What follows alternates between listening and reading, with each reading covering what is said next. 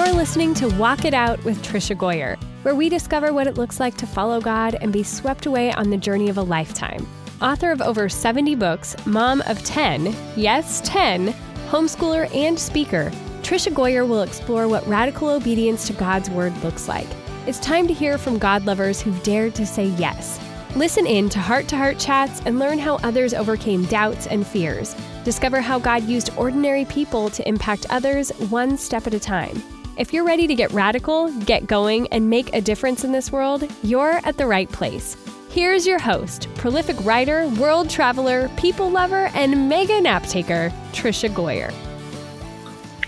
Well, friend, welcome back to Walk It Out. And I am so thankful that we could have these conversations about what it looks like to walk with God in everyday life. And sometimes it's not easy, but we are going to be talking today with my friend about how God can be real and present as we turn to Him in everyday life.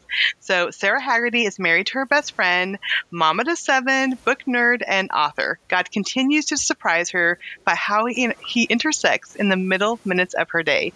She writes in the extra margin of her life, which is so very familiar, and puts language to how God intervenes in her story.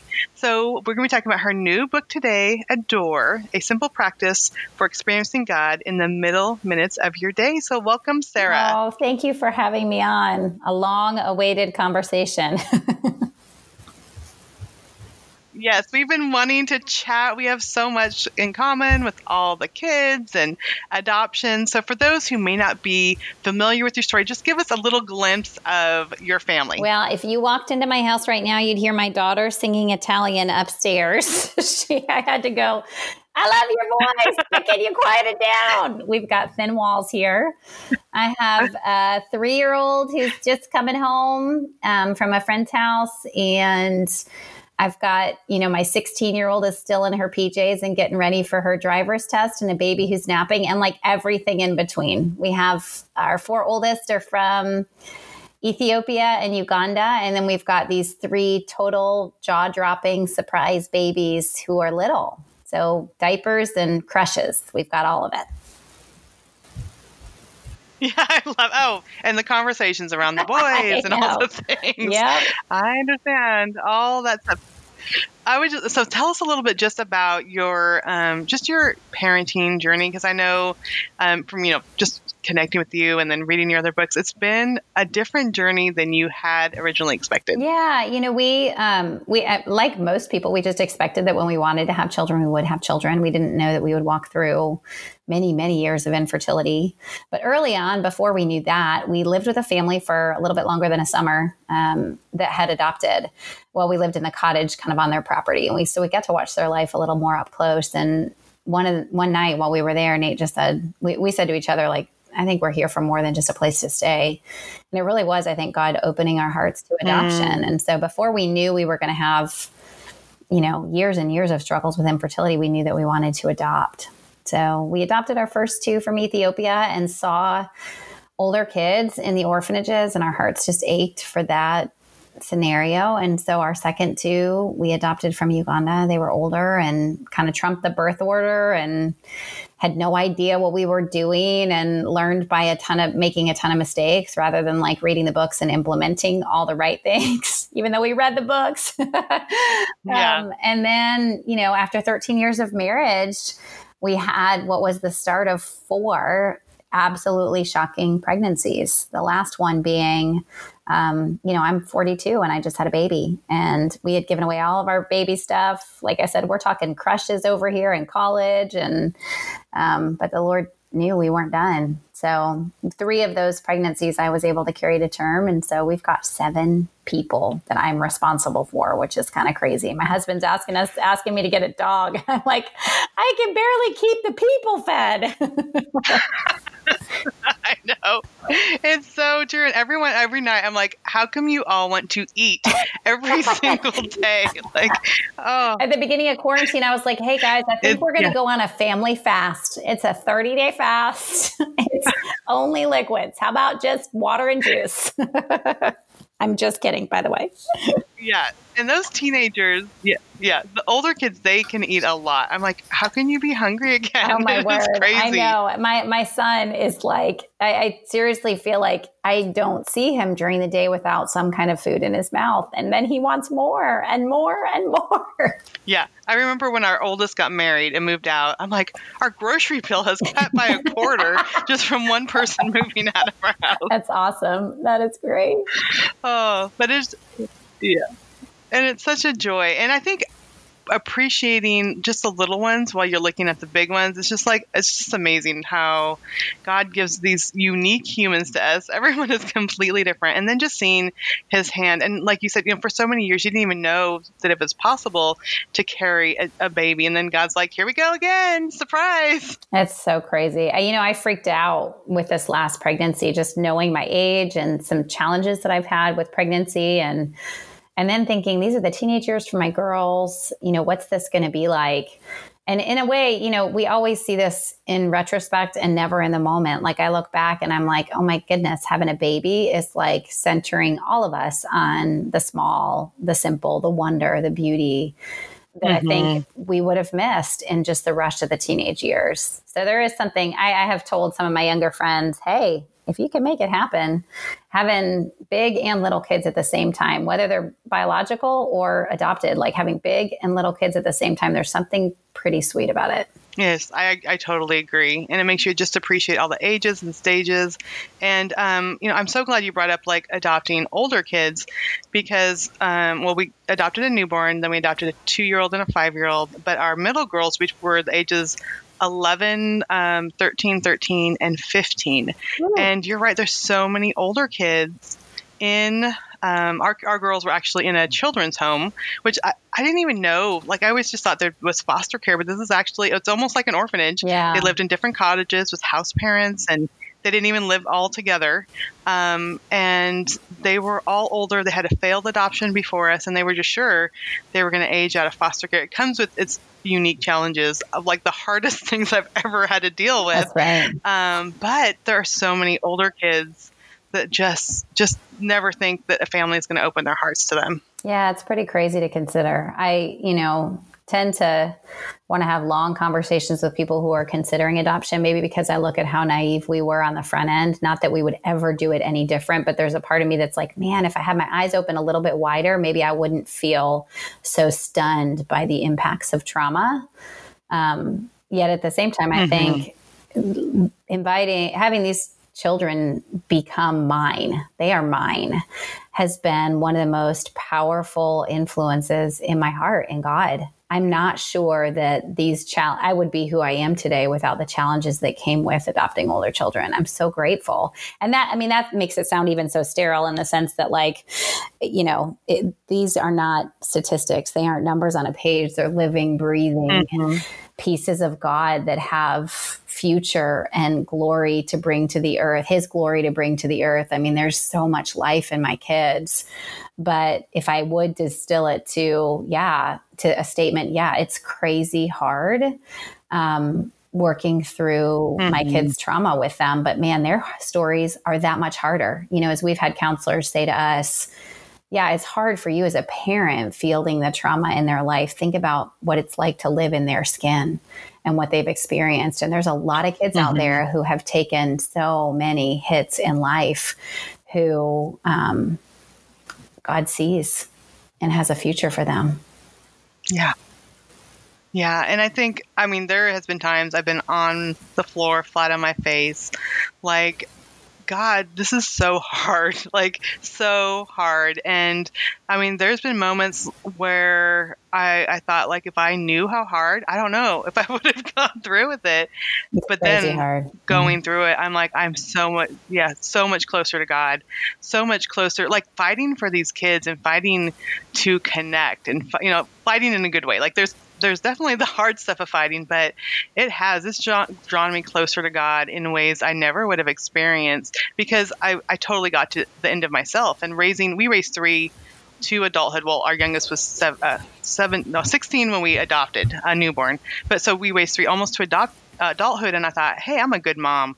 I've got this thing down. Like, I don't even know why these other people have problems. Yeah. But God humbled me so much to, like, the things that worked with other kids doesn't always work, and just seeking him and opening my heart to kids that, for seasons purposely would just push me away and, hard actions. And God has just stripped me down. But I mean, like you said, these are my kids. Like, they are as much my kids as the ones that have come out of my body, and I would do anything for them. But it's been a hard fight sometimes. Yeah, it has. And I think I kind of picture, like, who would she be without these children meeting me? Mm-hmm.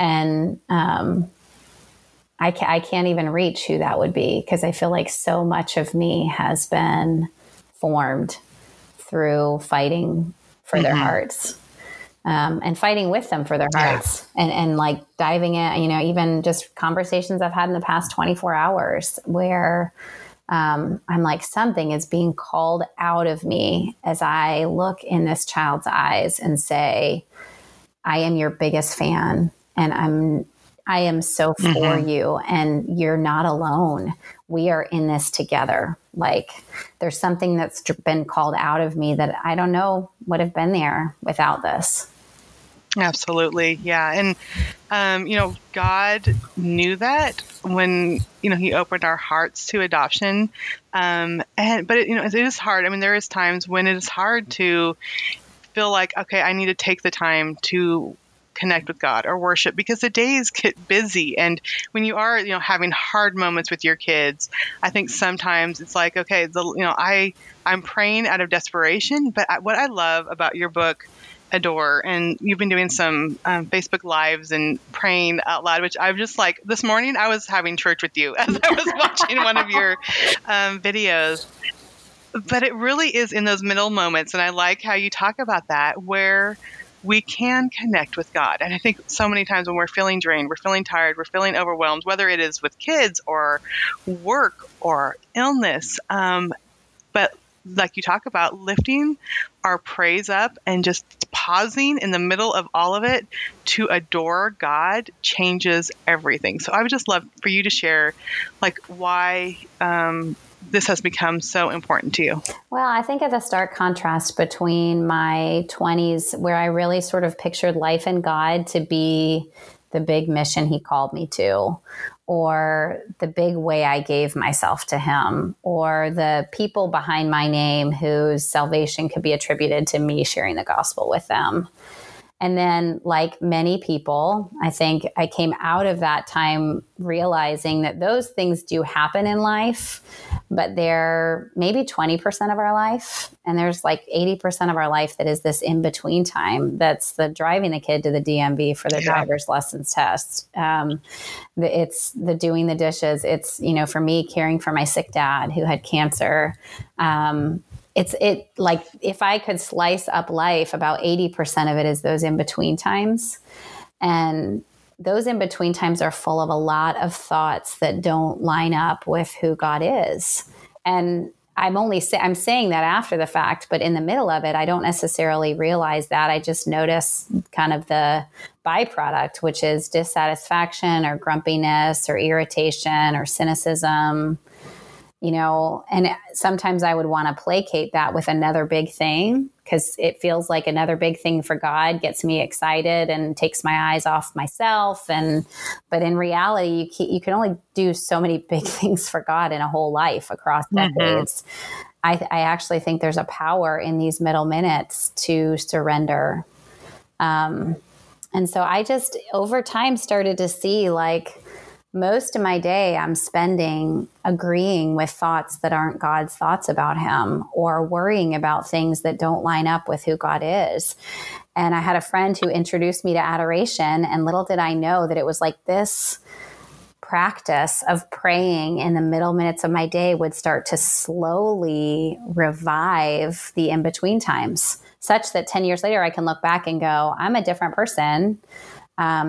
And even adoption included, I'm a different person because I feel like God gave me a tool and met me in the times that were the grumpy times, the irritated times, the tired, the weary, the frustrated, the cynical times.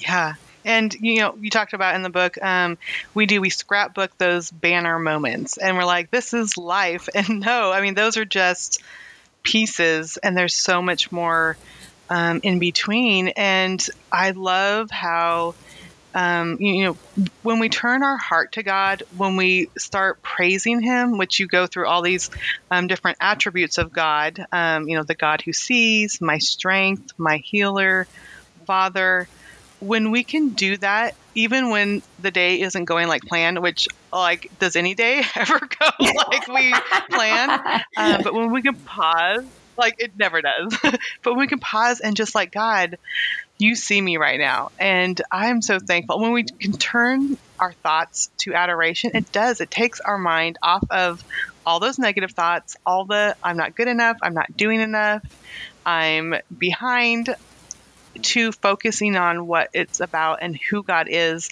And sometimes I'll just pause in my day and just picture him on his throne. I'm I know I'm standing here in a pile of laundry right now, but you are on your throne. Yeah. And, there's been so many times when I do that and he's like, you are doing exactly what I wanted you to do, and I think so many times we think it's those banner moments or the book contract, for writers or the other things, but he's like, I just feel like when I pause, he's like, I see you in that laundry room, which is every day because we have so many kids. And I love how you bring that out. It is those turning our thoughts to him that changes everything in those middle moments. Yeah, I'm just thinking about even just this morning, there's a weight to what is happening in the world right now that feels so heavy. And I just woke up. I went to bed with it. My husband and I went to bed talking about it. I woke up with it. And it was like my mind was spinning and I just felt his subtle invitation, be still and know that I am God. Right now, don't wait till you've researched it out. Don't wait till you've come up with what all the possible potentialities for you and your family and have come up with how you're going to respond to them. But this minute right now, you can stop and be still and know that I am God.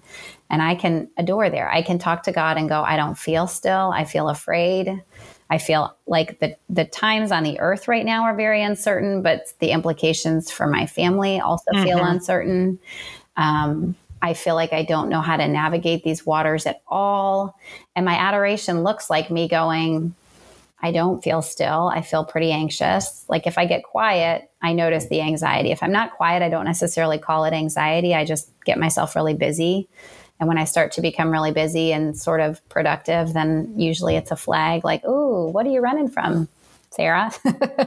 But when I get quiet, it's okay, there's anxiety underneath there. I don't feel still. I don't feel like I trust you as God. I feel like I got to figure out my way around this. And then I adore from that place. It's, Lord, your invitation is for me to be still. And I adore you that when the world is absolutely turning upside down, you still tell me, be still. I adore you that stillness is not lost today, that stillness is accessible to me. I don't feel it. I kind of don't even want to reach for it. I want to reach for answers. But instead, I'm going to say, I adore you, that because you are God, I can be still. And that's what it looks like. I mean, that's what it looked like for me this morning. It really does feel like, if I'm honest, there's probably a dozen times a day that I need God. More than a dozen, but a dozen where my mind and my heart are off. And if I would pause when that happens, I can find the power of the Holy Spirit that's maybe even bigger than at some big conference where I walk away with a message that feels life-changing.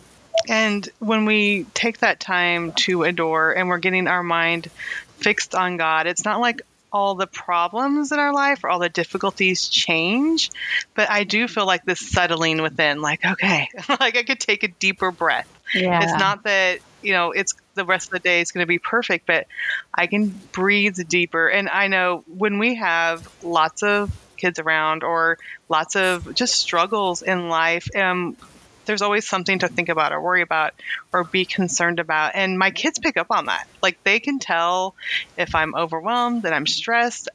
With my older girls, I remember when they first moved in, and it was so, I mean, we added 4 all at one time. Oh my goodness. And, and they hadn't lived together. Oh, no. They'd lived in different cottages, and one had, so it's not only them adjusting to our home, but they would send one down to see my attitude. Like, what is mom in a good mood today or a bad mood today? And then they would go to report because I was so overwhelmed. Like, it was just so much all at once.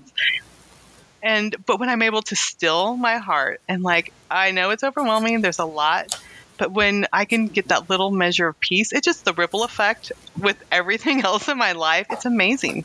And I think that's the thing, is like, life change is starting to look different in my 40s. I'm realizing that life changing isn't a weekend, and it's not a big event. And I think that's one of the gifts of adoption for me is we've really started to hold our kids' hands through processing their stories.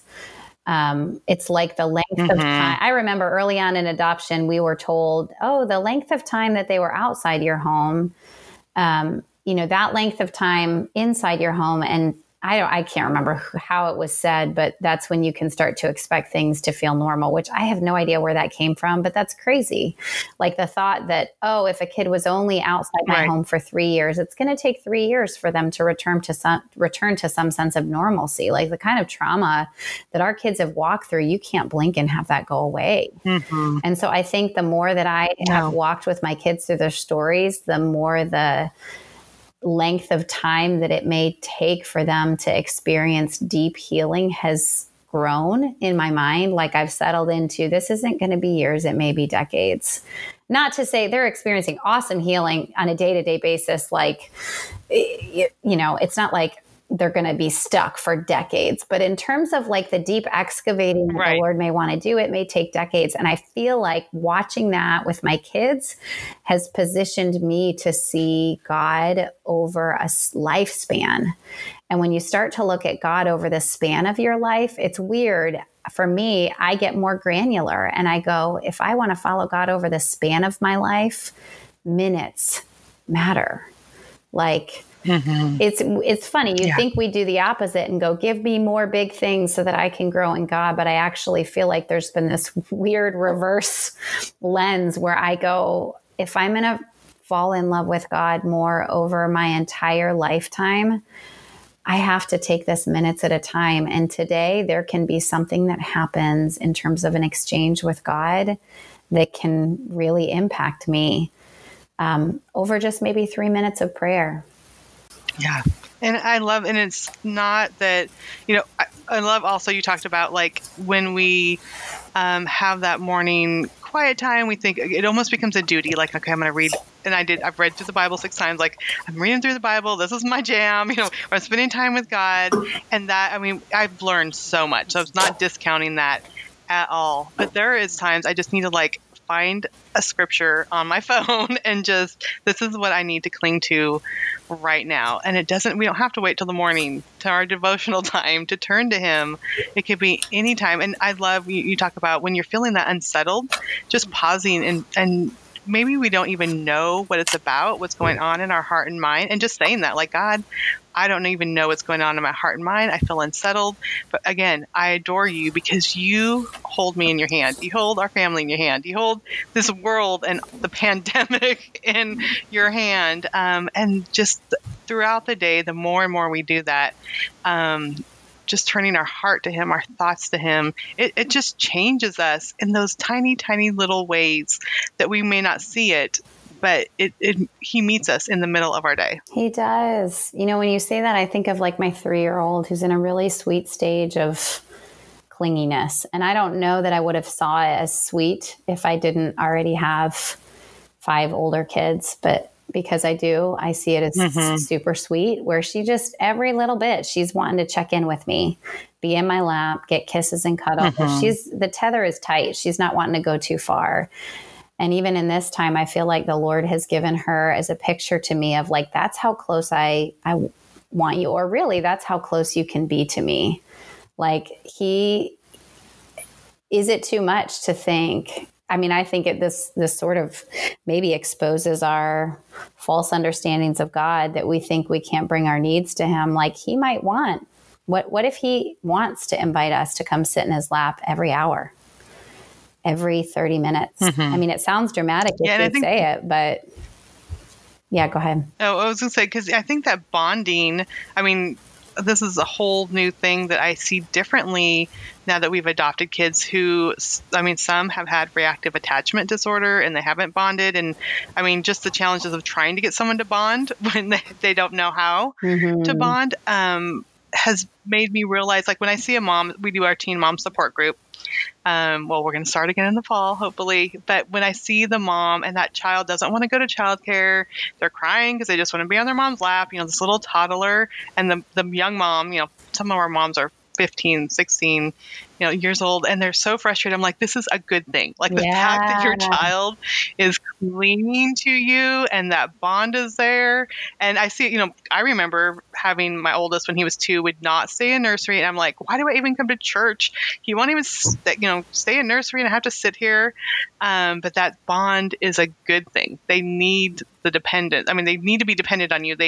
So that they can just build bonds throughout their life. And I think that's such a beautiful picture of God wants us to be bonded with him. He wants us to be turning to him and clinging to him. And independence isn't a good thing in child development because they need to have those bonds and those relationships. And I think if we could turn that over to the spiritual, every time I try to be independent and do stuff on my own, it does not go well. So, God's like, come to me. It's okay. It's okay if you're clinging to me and crying and you need me. Like, that's where he wants us to be. Yeah, I think we've grown out of, or we should be growing out of, the thing that we actually need the most.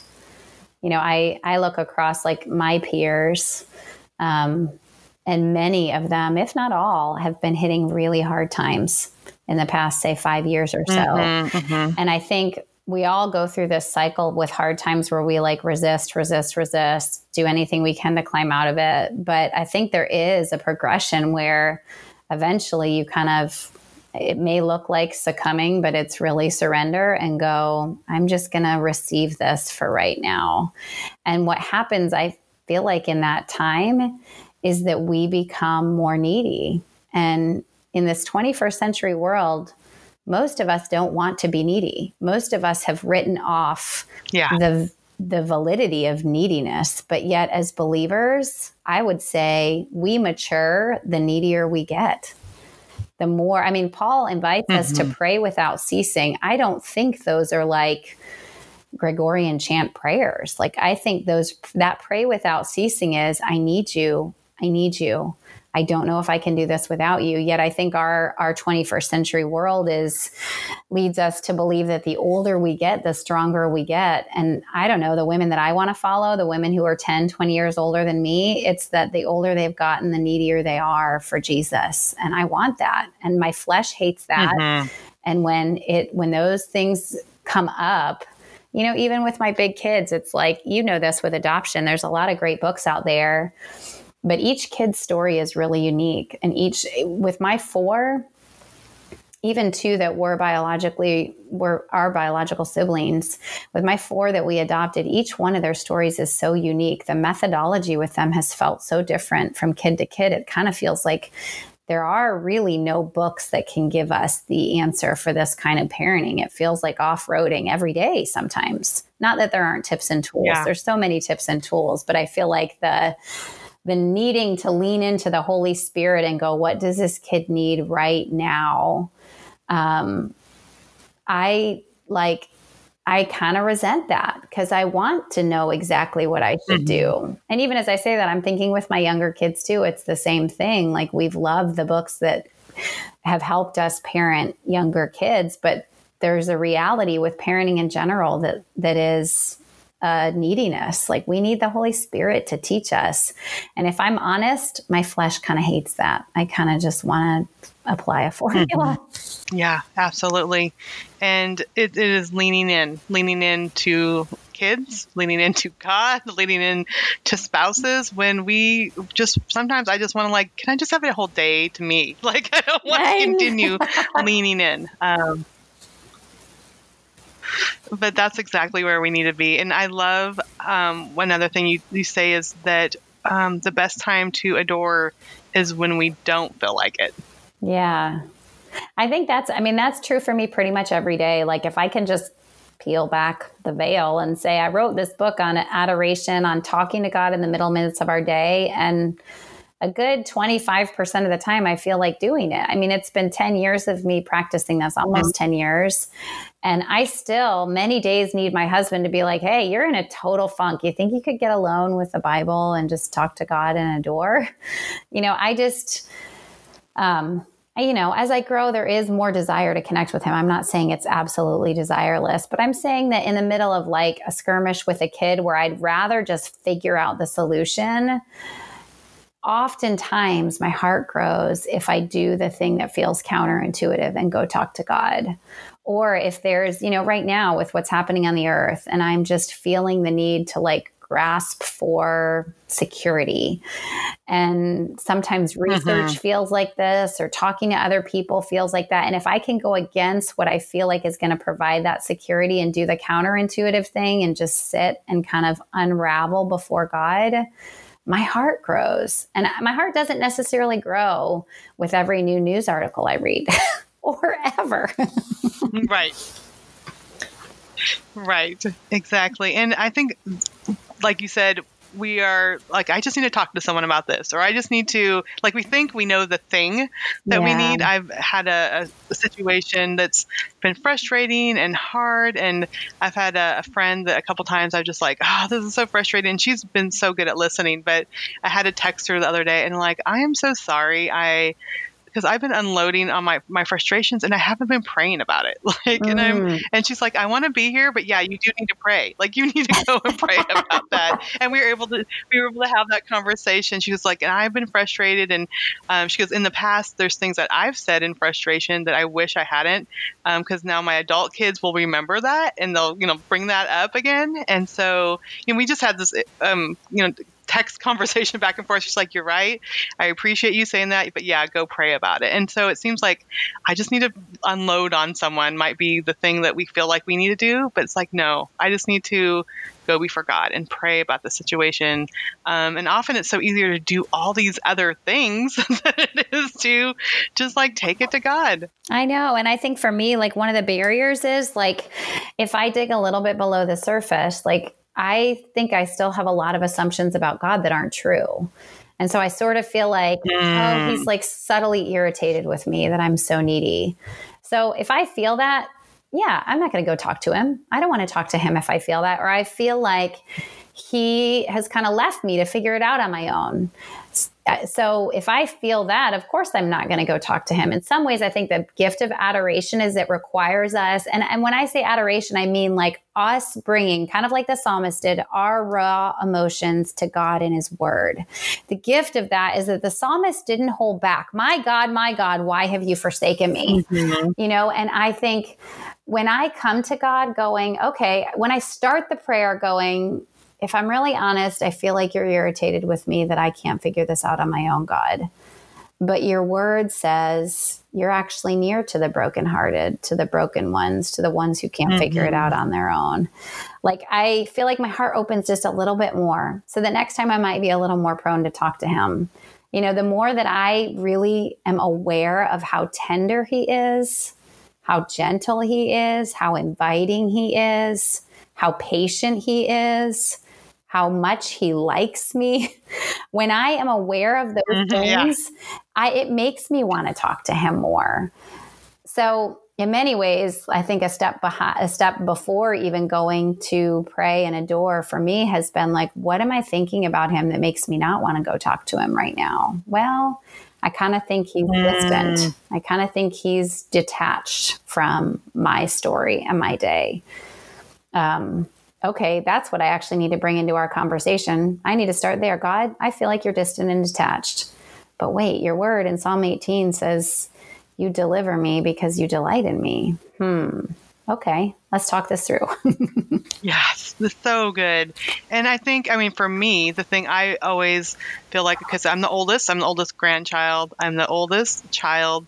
I was like one that always behaved, well, until I had some wild teen years, but let's not talk about that. But it's always like, I'm a pleaser. Like, I want to have everything, like my schoolwork was always done, my room, just I wanted to please because that's how I, just my personality growing up. And so now when I feel overwhelmed, the house is so much messier than it used to be because we've got all these kids and I can't keep up.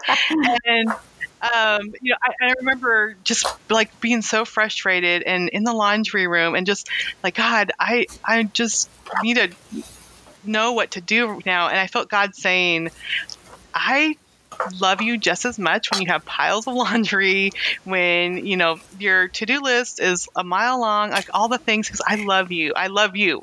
Like, it's not the things you do. And I think that's the thing I keep having to go back to is I feel like, okay, if I'm pleasing him, I'm doing all these things, I'm able to keep it all together, then that's when I could go to him. And just in those moments, he continues to speak to my heart. It's like, no, just come to me. Like, you don't have to have the laundry cut up or any of that. Like, he just wants me to come to him. And my husband, because I'll, talk to him, and he's like, did you really expect to be able to keep up with the house when we add 7 more kids to our lives? And I'm like, well, when you put it that way, say it. But like in my mind, yes, like I was still going to be able to keep it all together. And so that it just has helped me so much. Like, I don't need to be perfect. I don't need to have his approval. I don't need to give answers to everyone. I think always like, I'm going to blog about this. I'm going to help other people. Sometimes I don't have the answers. Like, I don't need to feel like I always need to have the answers. And these are the conversations that I've been having a lot with God lately. It's like, it's okay. Like, the house is a mess. The laundry's in a pile. Whatever. It's okay. Come to me. Yeah, it's so true. I mean, I think about the moments with both my big kids and my little kids that have felt the most memorable, where like our relationship really grew, tend to be when they're really weak. Like when my teenagers are pretty vulnerable and they let me in, or even with my like 6-year-old, when he's had a hard day and he can communicate it to me and I can hold him and read him a book. He's a boy. He moves a ton. If there can be that like weak moment where I get to be a strong mom for him, in the same way with our relationship with God, it's like we resist the very thing that grows intimacy, which is weakness. I hate my weakness, if I'm honest. And really hating my weakness is like shame. I have shame over my weakness when in truth, my weakness is the greatest gift I can bring to God, because then he gets to actually come, overshadow, empower, speak into, lift me up. Like, I almost feel like that picture of you saying, we want to wait till the laundry's done or the house is clean, or like, it's such a prophetic picture in a sense, to use it in like the traditional dictionary sense of the word, that I would like stop in the middle of a really messy kitchen and talk to God. Because essentially I'm saying, I'm going to let my life reflect what I think you want of my heart, which is I come when it's unfinished. I come when I have nothing to bring to you. I come when it's messy. Because I think in some ways what that communicates to God is, I believe that you're the one who's the strength of this relationship, not me. Like, in a sense, we bring honor to God by coming when it's unfinished, because we say with our prayer, I actually believe that you're not requiring strength of me. It makes me think of my kids who've been adopted. When they come to me and let me do things for them that they can do themselves, it feels like we grow, because for them to choose weakness is a really big deal. And so in the same way, I think with God, like when we choose to come to him in the unfinished parts of our heart and the messy parts of our life, I feel like it brings a greater avenue of intimacy, because we get to let him do what he does, which is be the strength when we're a mess. Oh, that's so good. I mean, it's just clicking off in my mind because it's so true. So, even when we're bringing in the older girls, they didn't want to come to me. And I remember like their hair would be a mess, and I'm like, you mean to brush your hair? No, because that it's vulnerable to have someone brush your hair, help you button your shirt or whatever. Like, it's vulnerability. And I remember, so before, because I've homeschooled all these years, but when they were in foster care, I could not homeschool them. And we'd have to get up early and go to school, which was a completely new thing for me. Well, I would offer to like help them with their hair. Well, after probably a couple of weeks, one of my daughters like, yeah, can you help me? And I curled it, and it was so cute. And then it was like all of a sudden, like she got tons of compliments. So it became a thing where now she wanted me to curl her hair in the morning, that was a connection. That was our relationship. And then all four of them decided, oh, I want my hair done too. So I remember there'd be times I'm like, when I homeschool, I let them sleep until 9. Like I want that time, like quiet in the morning. Yes. And I'd be having to get up early to make sure we had time to curl everyone's hair, which they all have long, dark hair. This is like a 45-minute process to curl all four of their hair. And I'm like, this is, in my mind, like, this is so dumb. Like, I don't need to curl their hair every day. But because they wanted me to, and that was that connection that they had made with me, I'm like, I'm going to curl their hair. And so, for months, every day we get up and I curl everyone's hair. We're in the kitchen. Cool. They're running around. Yeah. And it's just, and so now it's like God wants us to come for these things that we think, well, I can do this myself, or I really don't need this. And he's like, just come to me. And when we do, when we're vulnerable, when we come to him, that's where the connection is made. Yeah, because then it all surfaces, like all the things that we do such a good job running from, like the discomfort, the vulnerability, the parts of ourselves that we don't like, the parts of ourselves that we want to better. I think we are masters, at least I know I am a master of trying to circumvent the messy, the hard, the things that I don't like in myself. And the ironic thing is when I actually don't circumvent them, don't try to better myself or strengthen this area, but just come really, really weak to him, I grow. So it's weird. It's like these life hacks that we have in our spiritual life. Like, I feel so much better when I do this thing, so I'm going to keep doing this thing that makes me feel strong. How many ministries do we sign up for that aren't necessarily led by the Holy Spirit? Because we just feel better when we're signing up to do the thing. Or how many meals have we brought that weren't necessarily led by the Holy Spirit, but we just wanted to bring another meal because it feels good to do that, or it feels good to serve in this way, when really, when I go, oh my goodness, I've got 7 kids, and I'm pregnant. This was me last year. I can't bring a meal to this friend in need. And then I have to bring that sense of weakness and distaste of myself to God, or I just, binge chocolate or something. I have 2 choices, And if I have to bring that to him, I actually grow. I grow more when I'm weak and I bring the parts of myself that feel distasteful to God than I do when I do the next thing that makes me subtly feel stronger. Yeah. Oh, so good. And so the book I wanted to mention, the first part is like explaining just why and tiny prayers and dialogue. And then the second half, you have sections, God, you're my strength. And what I love is there's so many verses. So, I could pull up 2 verses and that will take me through the morning. So this is a book that I will go back to again and again and again because, they're broken up in sections, but each one of those scriptures, like I'll read 1 or 2 verses and I'm like, this is what I needed. Like, this is just what I needed. I will do the other scriptures over other days, but there's so much in there that will take us to that place where we can connect with God through his word. And I think that's what really helps me when we can reflect those words back to him, like, when it talks about, trust in the Lord with all your heart, like that will carry me through the day. Like, help me to trust, Lord. I know you are trustworthy.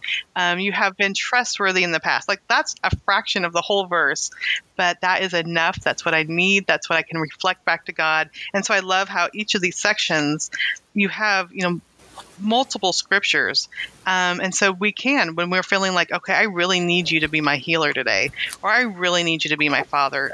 There's so much that we can just keep going back to within these pages. So I just love how you were able to lay it out like that. Well, that was my heart. Honestly, I wanted to lay a groundwork for adoration because I think so many of us hear that word and it falls in the category of spiritual discipline, which when you feel strong, you implement a new spiritual discipline. When you don't feel strong, you're not looking to implement new spiritual discipline.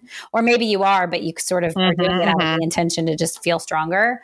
So I wanted to lay a foundation of adoration being like us in our raw emotions in the middle minutes of our day, talking to God. So I tell a lot of stories and I feel like that gives inspiration for why would we even start trying to give a few more minutes of our day to conversation with God. But then I felt like it's just not enough to talk about it. So the second half is really the toolbox. Like, here, let me hand you what you can do. Because I know for me, and so many people have asked me, like, where do you start with adoration? And I'm like, okay, so this is that. This is where do you start? This is, I'm handing it to you so that you don't feel like you have to do a lot of the legwork to figure out, well, where should I start in the word? And how do I adore? And that's what the second half of that book was. Wow, I love it. I love the book. I love your heart. I love your story. And I love that you share it from a place of, I'm right here with you. Like, I'm here week with you, and let's do this together. It's that unity that I feel. And so I love that you've been doing those prayers also on your Facebook page. Because like I said, I was watching it this morning in my spirit. I just started praying along with you. I love it. Yep, I'm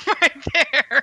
I love it. Yeah. Well, if in the interest of gushing, I have to tell you though, like there was I think when I first was introduced to you was a podcast interview, and I'm trying to think it may have been Read Aloud Revival. Were you on there a long time ago? Yep, I was. Yep. Maybe before then, but I heard your podcast interview where you just were talking about the writing life, and you said you verbalized like a deep ache that I had felt in my heart where you were like, I knew God was calling me to write, but I kept feeling like it was going to, I don't want to put words in your mouth, Trisha, but like, here's what I have literally heard in my head for probably once a month since I listened to that podcast, which is, it was an ache in my heart because I thought it was going to detract from my kids, which is my own personal ache that I have felt because I've felt this strong calling to write. And yet at the same time gone, I don't want this to take away from what I feel like is my most important calling right now, which is being a mom to these kids. But you said, as my kids have gotten older, I've seen the doors that have opened for them, the opportunities, the way that they've been exposed to writing that has actually been a part of their calling in their future. And you saying that, I can even remember where I was on the road running, listening to it. It like shifted something for me where I went, oh God, oh, they can both work together. Like maybe this is part of your calling. It doesn't have to be that one detracts from the other, but that one could actually bolster the other. So thank you. Yes, I'm so glad. I love how God does that, those messages that we need to hear. And my older kids my oldest one is almost 31. It's just so crazy. But I can see like all those times the enemy was trying to say, you're such a bad mom. You're taking time away. It has opened doors. It has opened connections and opportunities, and see what they are in their lives now and the experiences that they've had and the people that they've met. We're even in my next book project, we're going to take all the kids and I'm going to be writing a book with someone, and we're going to go down, and visit with their family. And I'm like, they never would have had this if cool. I hadn't, if I would have said, yeah. So it's it's continuing. You're saying like I need God to write a book with somebody who lives in Hawaii. There we go. Yes, yeah. Well, my daughter lives in Europe. She's a missionary there now, and she has a baby. And she was saying that her and her husband for her birthday next weekend are going to go to Prague, and she's like, it's going to be amazing because no tourists are going to be there because no one's traveling. Oh my! It's near where they live, and I'm like, ooh, I want to come join you. And she goes, then there would be tourists there. So it's so funny. That's right. But yeah, I mean, it's just amazing to see what God has done with my kids. I mean, she's living halfway around the world, but she loves God. She's serving him. She's teaching writing at a university in Europe. Oh my word. And I felt God saying that, like, even those moments when I'd be frustrated because I'm trying to balance kids and a book deadline. And he goes, this is part of what I'm going to do with them. Like, it's all of it. It's the writing with the kids, it's all of it. It's like, I have a plan for you and them and the writing, and your writing is going to impact them. And it's just, That's okay, so good. that's what God does. That's what God does. Yeah, that's what God does. Yeah. And so all those times when we feel like, I'm the worst mom ever because I have to go do this. Nope. It's part of what he has for our kids also. Amen. You spoke it then. You're speaking it to me good again. Stuff. We're having church again. I had church with you on your Facebook this morning. We're having church again. But Sara, let's just, why don't you share like where people can connect with you? And I love the book. So for sure, yeah. Go get the book. But where else can they connect with you? Yep. The book is called The Door. You can get it anywhere books are sold. I write mostly in my monthly newsletter. So that's sarahagerty.net. There's a little banner across the top where you can sign up for that. But I also like to write on Instagram too. And I'm Sara Hagerty Writes, no H at the end of my name, on Instagram. And then I've got a couple of books out. Not nearly as many as you, Trisha, maybe one day. But I have a few that I could list in like one sentence versus a very long page. Oh, yeah. But it's all good. We're all doing what God needs us to do. Right. That's exactly right. Well, Sara, thank you so much for being here today. And I just love you and I love your heart. And likewise. Just thank you for blessing us. Thank you. Well, friends, sometimes it is hard to find someone who truly understands you, but I feel, which I think you totally saw today, that with Sara, it is truly someone who understands.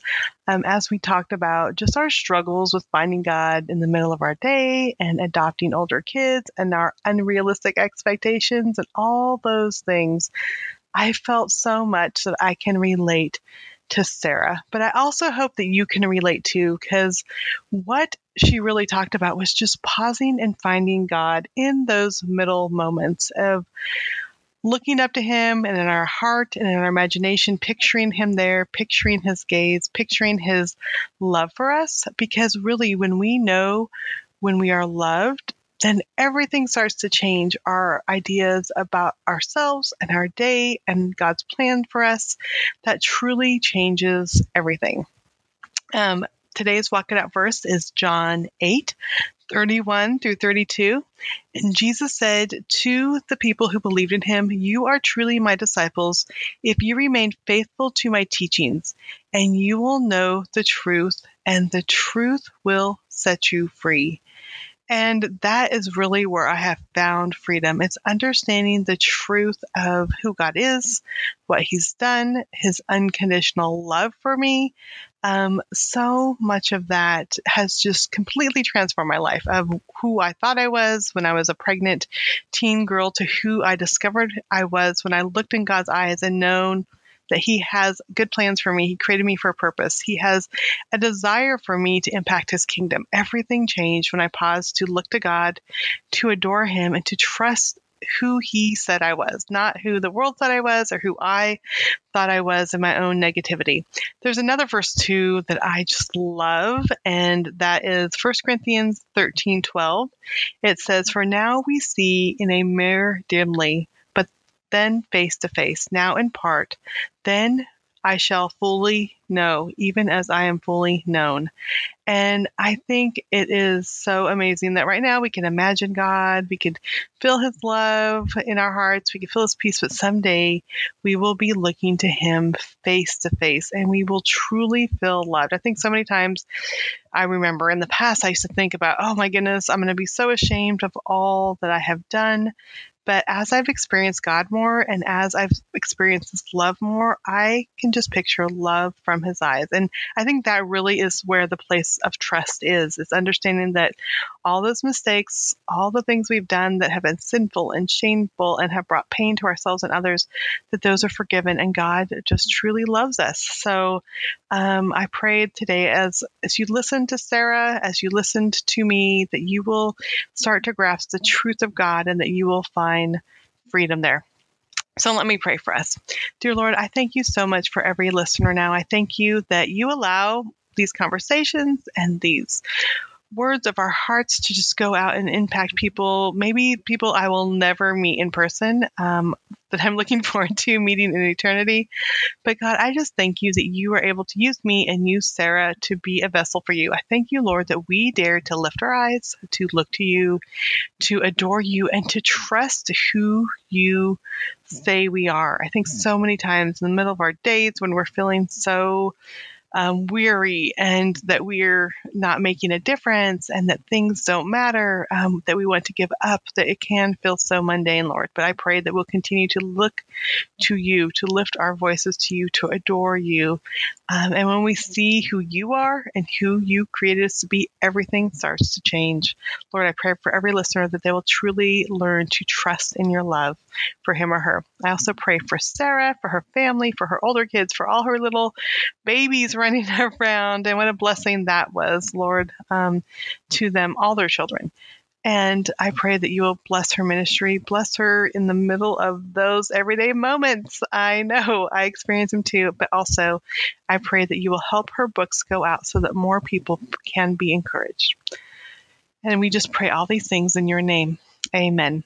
Well, friend, thank you so much for tuning in to Walk It Out. I just love that in the middle of my very busy day, I can pull away, talk to friends, share my heart, laugh and cry, and then go back to, taking kids places, grocery shopping, making dinner, doing laundry, all the things.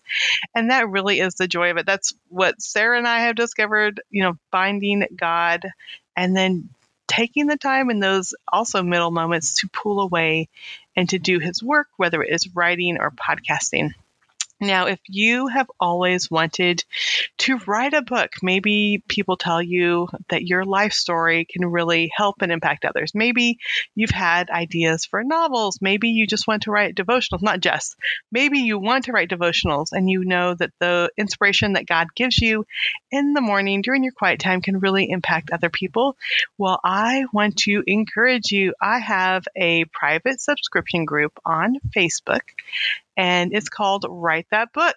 And in it, there's myself, there are editors and agents and award winners, there's publicists, there's podcasters, there's all types of people within that private subscription group. We have over, I think, 40 experts. I mean, there's a lot of amazing people there. And every single week, many people, 2 to 3 people, do a private live on that group. So that means that if you're in the group, there might be a best-selling author coming on for an hour during the week to answer your questions about maybe researching for a novel or how to write a book proposal or how to get the most out of writers' conferences. All of those things are shared within the group. And the cool thing is you can be there with the expert when they're live and you can watch it. You can ask questions, interact with that person during the live office hours. But if that doesn't fit your schedule, all those videos are archived. And so even now you can go back and there's dozens and dozens of videos for you to watch with experts. Just sharing their advice to help you to become successful in writing and getting your words and your messages out there. Now, we're going to have the information for Write That Book in the show notes. So go over to walkitoutpodcast.com, look for this Sara's beautiful face. And then in those show notes with Sara Hagerty, you will see information about my private subscription group. I hope it'll encourage you. It's $24.95 a month. So if you watch all the videos, it's like $1 a video. It's crazy for all the information that you get within the group, or maybe a couple dollars. See, I write. I'm not a math person. But anyway, there is a lot of information, a lot of help. You can also post your questions in the group, and people love supporting and helping each other. So I just hope that you will find encouragement there. But thank you, friends, so much for tuning in to Walk It Out podcast. If you enjoy this podcast, share it with a friend. Also, go over to iTunes, leave a review. It always makes a huge difference because it helps more people to discover the Walk It Out podcast. I pray, friend, that you will have an amazing and a blessed day. Thanks for listening to Walk It Out. Head over to the show notes for this podcast and all past episodes at www.walkitoutpodcast.com. If you love the show, share it with someone you know who can make a radical difference in the world. We love new friends. See you next time.